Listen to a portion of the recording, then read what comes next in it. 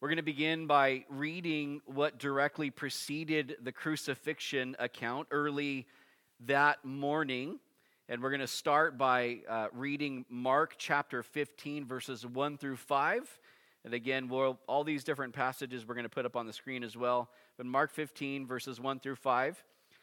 Immediately in the morning, the chief priests held a consultation with the elders and scribes and the whole council. And they bound Jesus, led him away, and delivered him to Pilate. Then Pilate asked him, "Are you the king of the Jews?" He answered and said to him, "It is as you say." And the chief priests accused him of many things, but he answered nothing. Then Pilate asked him again, saying, "Do you answer nothing? See how many things they testify against you." But Jesus still answered nothing, so that Pilate marveled. Jesus at this point has been up all night. He has not gotten one bit of sleep. Not too many hours before this, he had celebrated Passover with his disciples. He had washed his disciples' feet. He had identified Judas as his betrayers, but the other disciples at the time didn't get it. This caused Judas to leave after Satan entered him, set in motion plans to hand Jesus over to the religious leaders. Jesus then, after leaving that Passover meal with his disciples, gave some powerful teachings recorded for us in John chapters 14 through 16. He prayed a powerful prayer to his Father recorded for us in John chapter 17. Had gone with his disciples to the Garden of Gethsemane, where he prayed through the night while 3 of his disciples slept, who were supposed to be watching and praying with him. You ever read some of these things and you feel a little bit better about yourself? You're like, you know what? Even these guys, I mean, they had been with Jesus 3 years. Even they couldn't stay awake to pray. But some point in that night, Judas came with the mob to betray Jesus. Jesus was arrested and put through an unjust trial by the religious leaders, was beaten by them. After their unjust trial was when they brought Jesus then to Pilate, the Roman governor there, accusing Jesus falsely of perverting the nation, forbidding people to pay taxes to Caesar, and making Jesus really look like he was starting a rebellion as king of the Jews. But the interesting thing is how Jesus conducted himself. These false accusations are being thrown at Jesus, but he remains silent. Pilate asks him if he's the king of the Jews, and Jesus says, "It is as you say." You got it, dude. In the words of Michelle, or not Michelle Tanner, whoever the little one of the twins was. You got it, dude. That's basically what Jesus is saying here to Pilate. Anyways, getting off track. Jesus doesn't go on to defend himself after that, when the chief priests continued with their accusations, and this caused Pilate to marvel. Because in any other situation, a person facing a possible death sentence would be defending themselves vehemently in order to save their own life, but Jesus did not do that. And really, this is a fulfillment of Isaiah chapter 53, verse 7. It says there, "He was oppressed and he was afflicted, yet he opened not his mouth. He was led as a lamb to the slaughter, and as a sheep before its shearers is silent, so he opened not his mouth." These words by Isaiah over 700 years before Jesus. Jesus, our sacrificial lamb, was being led to the slaughter unjustly, and yet he did it willingly, without complaint, without trying to get out of it, because he knew why he had come into this world. Can you imagine if during this Jesus is like, "I don't really like these people that much. I didn't really want to come in the first place." We'd feel pretty bad if Jesus was a reluctant Savior. But he was not a reluctant Savior. He was a passionate Savior whose face was set for months before this even took place to be in Jerusalem to accomplish what he had been sent to do by the Father a plan from eternity past that required him to lay down his life for us, and he did it joyfully. For the joy that was set before him, he endured the cross. Jesus knew why he was sent, in order to die for the sins of humanity. Let's read on in Mark's gospel, continuing on in verse 6 of Mark chapter 15. Now at the feast he was accustomed, this is speaking of Pilate, accustomed to releasing one prisoner to them, whomever they requested. And there was one named Barabbas who was chained with his fellow rebels. They had committed murder in the rebellion. Then the multitude, crying aloud, began to ask him to do just as he had always done for them. But Pilate answered them, saying, "Do you want me to release to you the king of the Jews?" For he knew that the chief priests had handed him over because of envy. But the chief priests stirred up the crowd so that he should rather release Barabbas to them. Pilate answered and said to them again, "What then do you want me to do with him whom you call the king of the Jews?" So they cried out again, "Crucify him." Then Pilate said to them, "Why? What evil has he done?" But they cried out all the more, "Crucify him." So Pilate, wanting to gratify the crowd, released Barabbas to them, and he delivered Jesus after he had scourged him to be crucified. Interesting note here, Pilate knew that the religious leaders were envious of Jesus, and that was why they wanted to kill him. And so when the time came to offer up a prisoner to be released on Passover, Pilate gave the crowd the option between Barabbas, who was a known murderer, and Jesus. And if there had been a moment where you would think the people would sort of snap out of their mob mentality, it would be right now.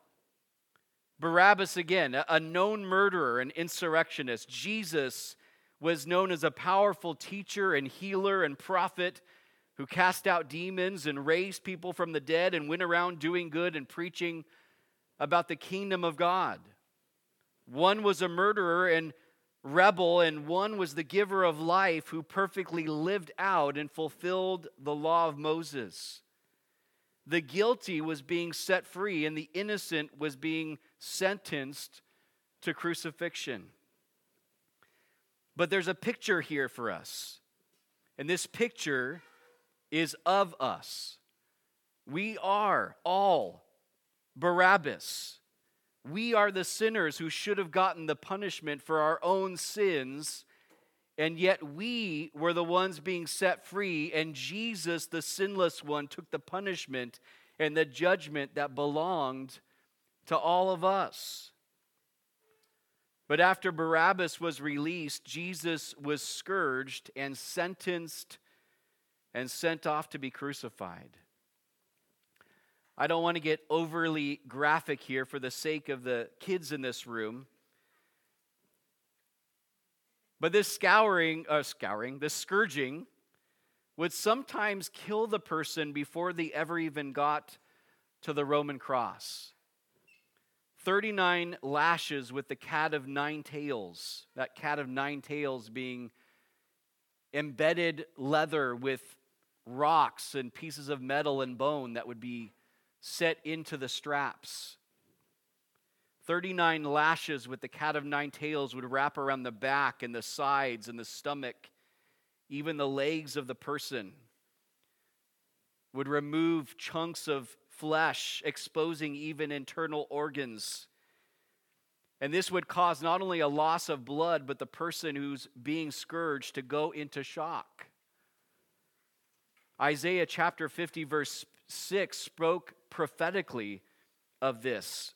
Speaking from the standpoint of the Messiah, we're told in Isaiah 50 verse 6, "I gave my back to those who struck me, and my cheeks to those who plucked out the beard. I did not hide my face from shame and spitting."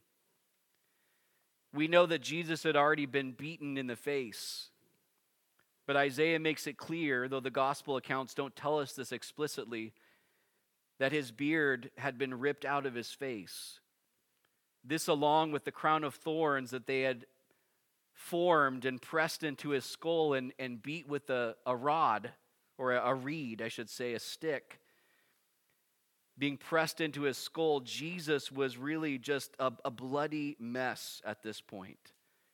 John's gospel tells us that Pilate brought Jesus back out after the scourging and told the crowd, "Behold the man,"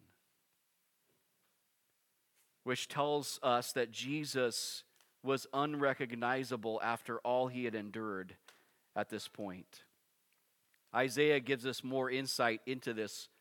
We're told in Isaiah chapter 52, verse 14, all the way through chapter 53, verse 3, "Just as many were astonished at you, so his visage," I don't know how often you use that word. I don't. It just means his face, his appearance, "was marred more than any man, and his form more than the sons of men. So shall he sprinkle many nations. Kings shall shut their mouths at him. For what had not been told them they shall see, and what they had not heard they shall consider. Who has believed our report?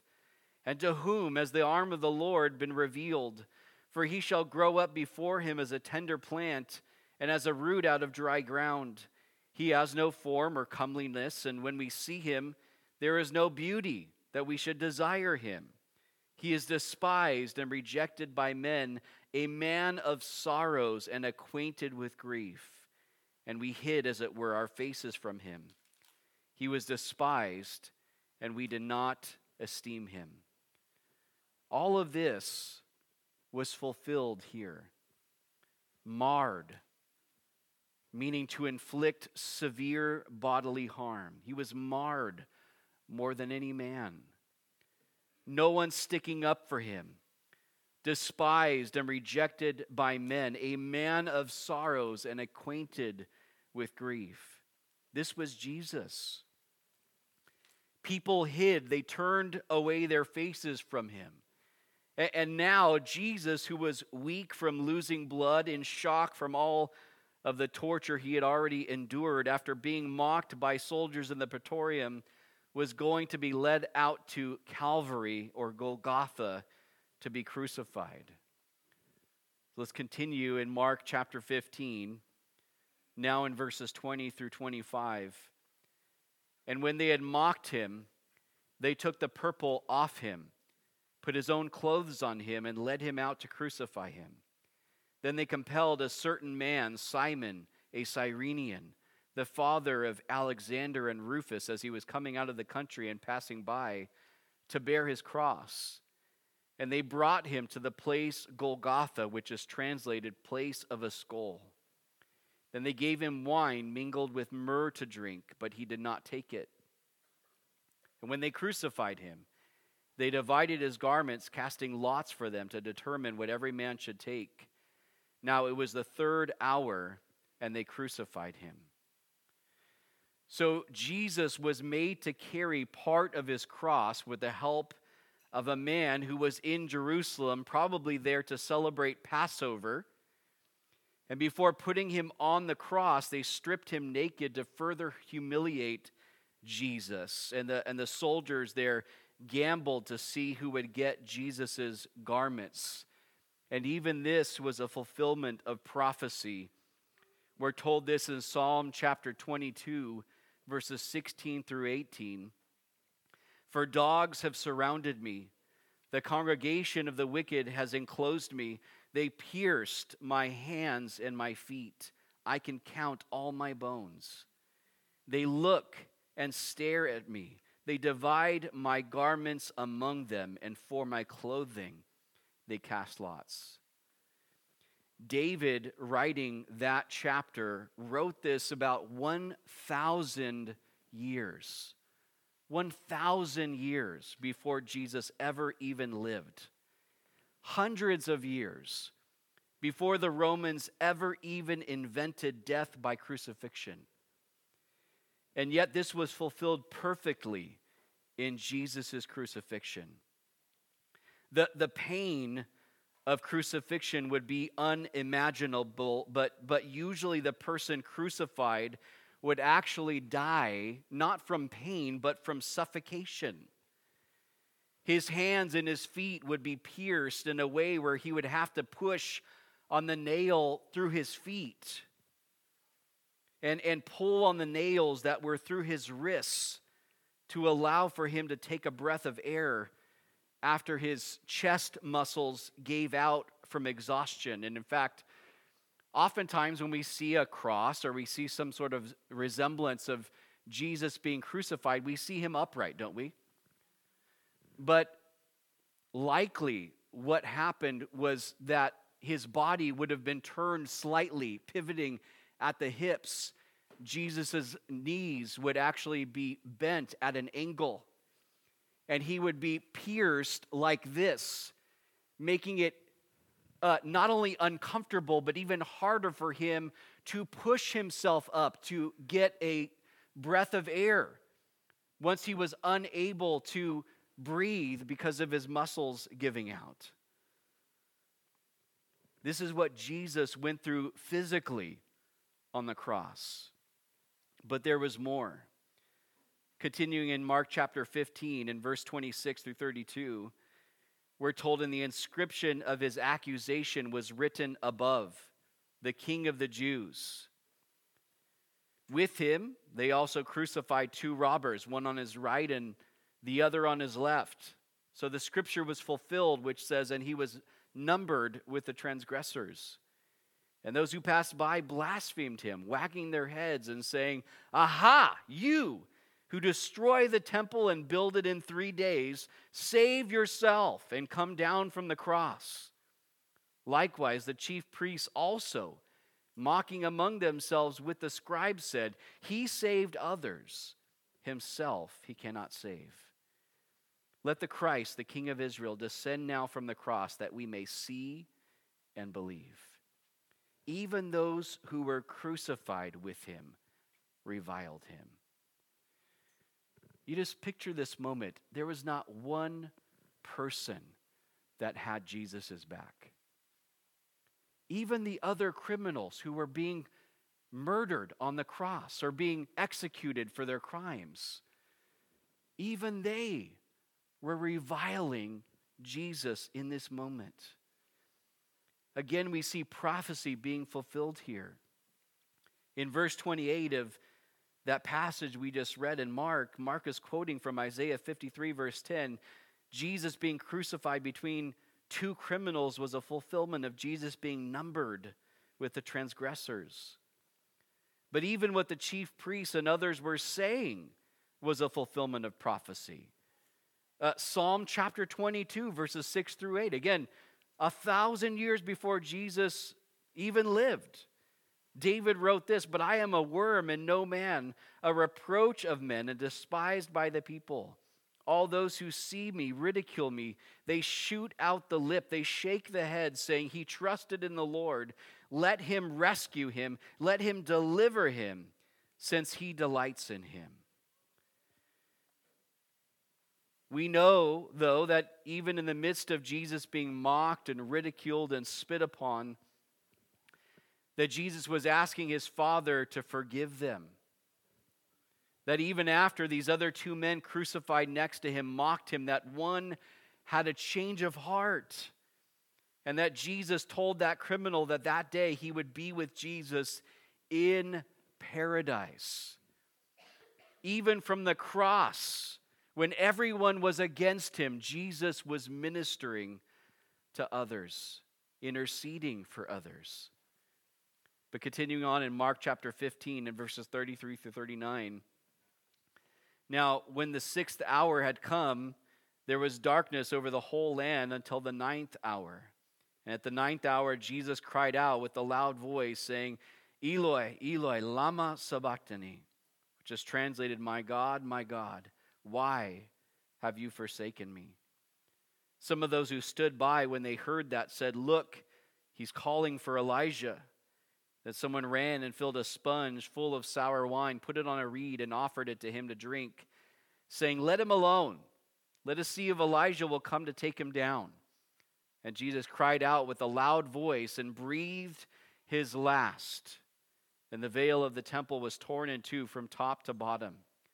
So when the centurion who stood opposite him saw that he cried out like this and breathed his last, he said, "Truly, this man was the Son of God." Besides all the physical things that Jesus had endured before the cross and now while nailed to the cross, there was a far greater spiritual suffering and pain and weight that Jesus was enduring. We know that on the cross, Jesus, who knew no sin, he was sinless, blameless, innocent, had all of the sins of all humanity, past, present, and future, placed upon him.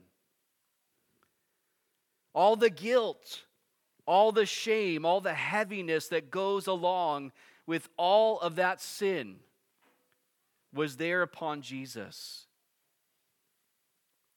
2 Corinthians 5:21 tells us he made him who knew no sin to be sin for us, so that we could become the righteousness of God in him.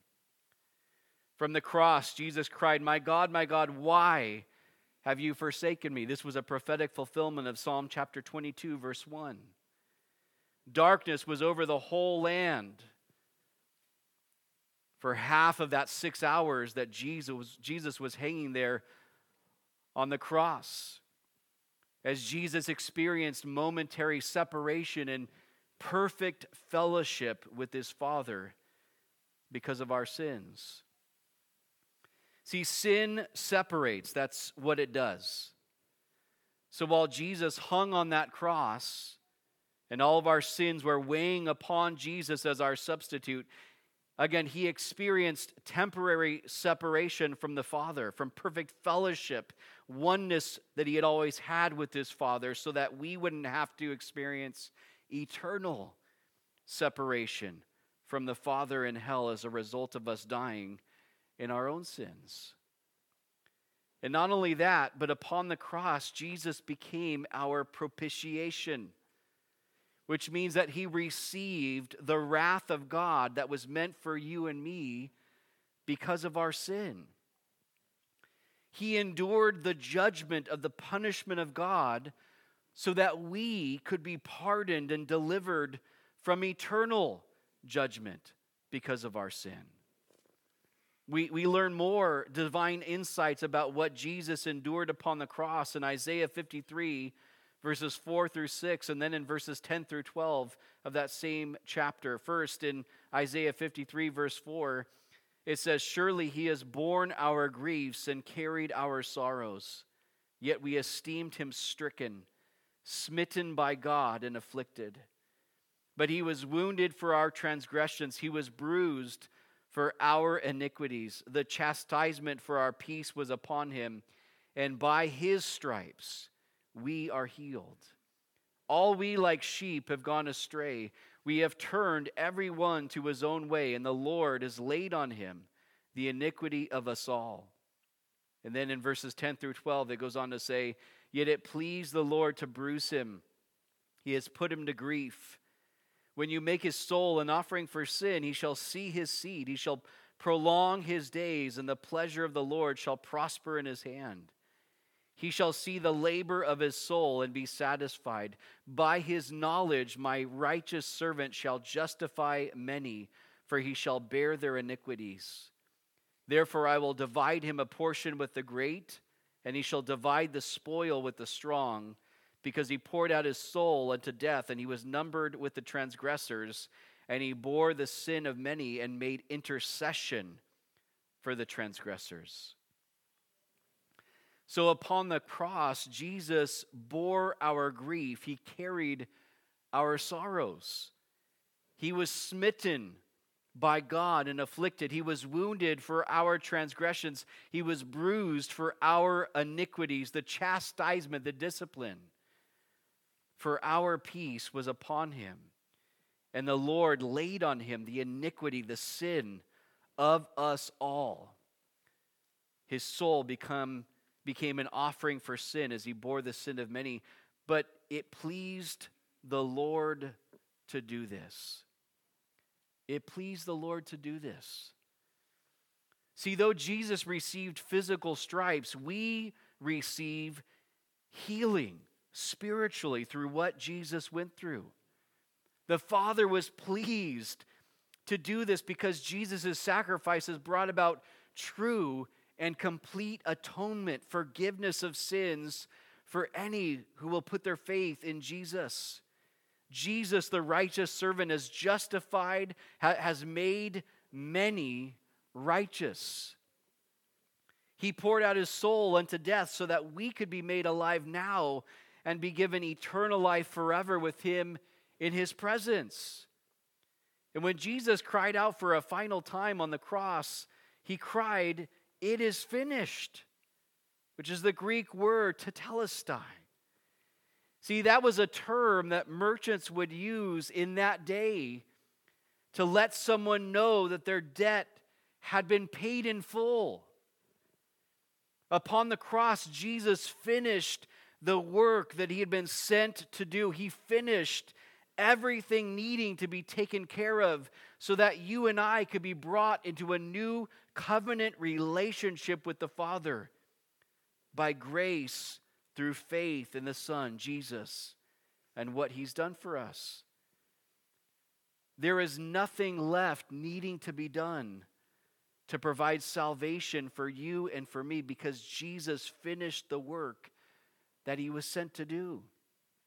He paid our debt in full upon that Roman cross. The greatest sacrifice and price that could ever be paid was paid in Jesus giving his life on our behalf. The veil was torn in the temple from top to bottom when Jesus gave up his spirit because it was God who tore it. That separation has been removed by God himself. We all now have equal and full access to God because of what Jesus has done for us. Guys, the only thing keeping us separated from God is our unwillingness to come to him on his terms. If we're lacking salvation, if we're lacking in the grace of God, if we're lacking forgiveness, it's not because Jesus is unwilling. He's told us what we can do. He's made it possible for us. He's provided the way.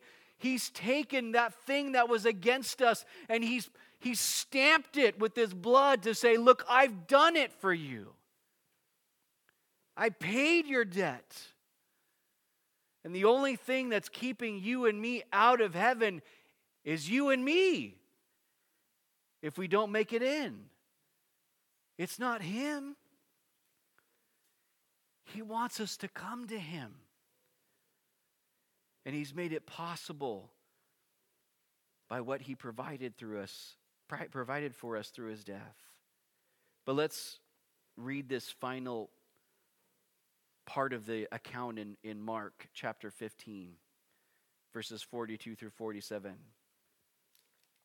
Now when evening had come, because it was the preparation day, that is, the day before the Sabbath, Joseph of Arimathea, a prominent council member who was himself waiting for the kingdom of God, coming and taking courage, went into Pilate and asked for the body of Jesus. Pilate marveled that he was already dead. And summoning the centurion, he asked him if he had been dead for some time. So when he found out from the centurion, he granted the body to Joseph. Then he brought fine linen, took him down, and wrapped him in the linen. And he laid him in a tomb which had been hewn out of the rock and rolled a stone against the door of the tomb. Even Jesus' burial in a rich man's tomb was a fulfillment of prophecy that we find in Isaiah 53, verse 9. But this was a brave and bold move on Joseph of Arimathea's part. Bold and brave, not because he was going to a Roman official to ask for the body of Jesus. It was a bold and brave move because it would have meant excommunication from the Sanhedrin that he was a part of. It would have meant being ostracized by his own people for choosing to identify as a follower of Jesus in this way by taking Jesus' body down and burying Jesus' body in his own family tomb. But this was the end of what we commonly call Good Friday. The worst day to ever happen in human history is also the best day. It was the worst for Jesus. I mean, it couldn't have gotten worse. Think about those times when you've sinned and you felt the weight of your sin upon you. The guilt, the shame. And multiply that. Billions and billions and billions of times. And to know that that's what Jesus was experiencing upon the cross. Why? Because he loves us. Because he wants to save us. The worst day for Jesus was the best for you and for me. This is a day of remembrance. It's a sobering day as we consider what Jesus endured and accomplished for us. It's a powerful day as Jesus' death has brought each of us who know him personally life, real life, eternal life. It's a day to be drawn to an even deeper place of love and appreciation and worship of our Savior who demonstrated his love for us on the cross. And it's a day, maybe for some, to be confronted with the reality of what Jesus has done and to hear that there's an invitation in that sacrifice. Because, some of us, maybe we've heard and we've grown sort of desensitized to the message of the cross. And maybe we've grown complacent. Maybe there's some compromise. Maybe even for some of us, there's been some waywardness of the soul. And the reality of what Jesus has done is an invitation for some maybe tonight to return to the shepherd and overseer of our soul. For others, maybe if there's anybody here that's never just first opened their heart to Jesus and invited him in to be their Savior and Lord, maybe tonight is a night to make a decision. Maybe a hard decision. It may be a decision that, you don't have all the pieces there. Maybe it's in that step of faith to open your heart to Jesus. It's not like, hey, I have this perfect faith, but I'm going to come to Jesus with what faith I have. And I'm going to put my trust in him as my Savior. And maybe for some tonight, it's a moment to make a decision to receive the forgiveness and salvation that Jesus has provided for us. He's provided for you. And so I'm going to have the worship team come back up. And I just want to give that invitation tonight. Again, we're going to take communion. These guys are going to play a song here in a moment, and the ushers are going to come forward during that song, and they're going to bring the communion elements to you all. But I want to give an opportunity tonight. Is Jesus calling out to you? That reality that it is finished for you. That your debt's been paid in full. Maybe for some tonight, there's that moment where between you and the Lord, he's calling out to your heart and saying, look, I want you. Maybe everyone in this room is just solid with the Lord and everything's great, but I would hate to let this moment pass, not give this invitation. And so as everyone prays with me right now, Lord, I just pray. I pray for those here present tonight. Lord, I pray for those who have joined us online. Lord, you know the state of each heart. God, you know those who, Lord, they're just loving you tonight, and they're just stoked on you. Everything's great in their relationship with you. Lord, you know those who came and maybe they've made a decision, but Lord, they're not feeling very confident. Lord, maybe somewhere in there they've gotten sort of a wrong idea that they have to gain your approval somehow.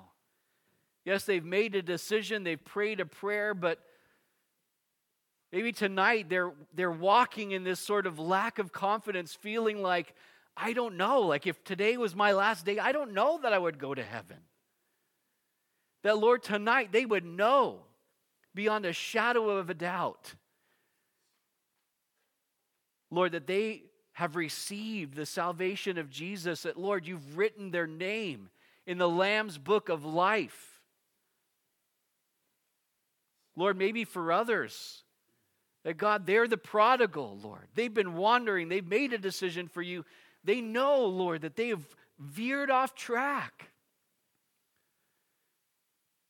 And that Jesus, as they consider what you've done for them, that tonight they're just going, man, Lord, like I'm wrong. I'm in the wrong, Lord.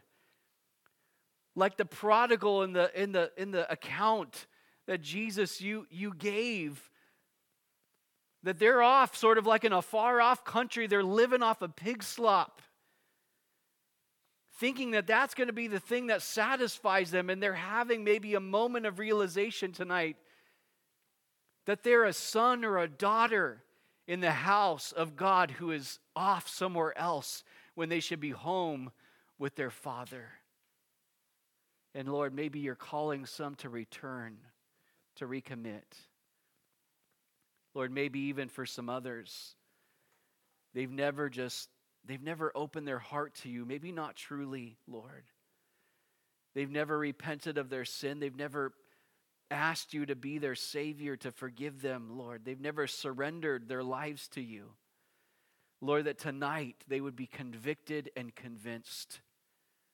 Lord, their hearts just wide open before you to know, Lord, that you love them. And Jesus, you paid the price for them. Lord, that they wouldn't let this opportunity to pass them by. And so I've kind of thrown out a blanket sort of, there's several different places potentially that someone could be at. But if you're in the camp tonight and you're just feeling like, man, I'm not feeling very confident, maybe you've fallen into sort of a works-based sort of relationship with the Lord, and you're needing the Lord to just instill some confidence in you tonight. That your name is there, that book of life, your name is there. Would you raise your hand if that's you? And you've come tonight and you're just feeling like, man, like I'm struggling. I don't know where I'm really at with the Lord. Maybe for you, you're in that place where you've wandered. You're living in that foreign land, but you know, in your heart of heart, you're a son or daughter of the King of Kings. You've been settling for less than God's best, thinking that that's going to be the thing that satisfies you, and it isn't, and it never will. And Jesus is saying, come back.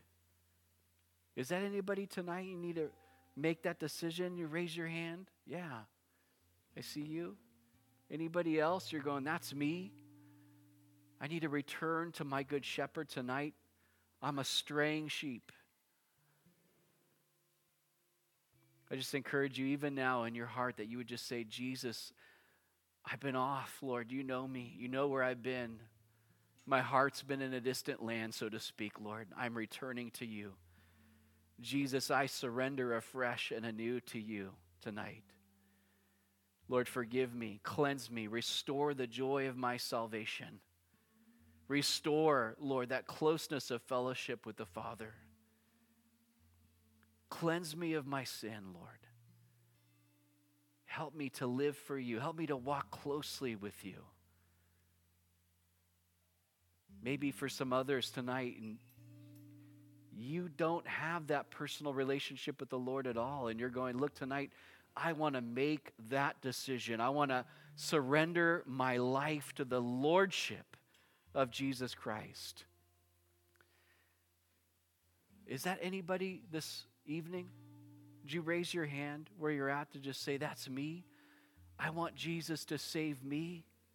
I want my debt to be paid in full. I want my guilt and my shame to be washed away. Maybe even online tonight, there's someone, that's you. and you know it's you, and you know the Lord is putting his finger on the door of your heart even now saying, I want in. I want you to let me in. I'm good. That you would humble yourself before the Lord and say, Jesus, I am a sinner. I'm a sinner. Jesus, forgive me of my sins. Cleanse me of all my unrighteousness. Jesus, I repent. I turn away from my sin tonight. I turn in faith to you. Save me, Jesus. Be my Savior. Be my King. Be my Lord. Be my God. Be my friend. And Father, would you seal me with your Holy Spirit? Would you write my name tonight in the Lamb's book of life?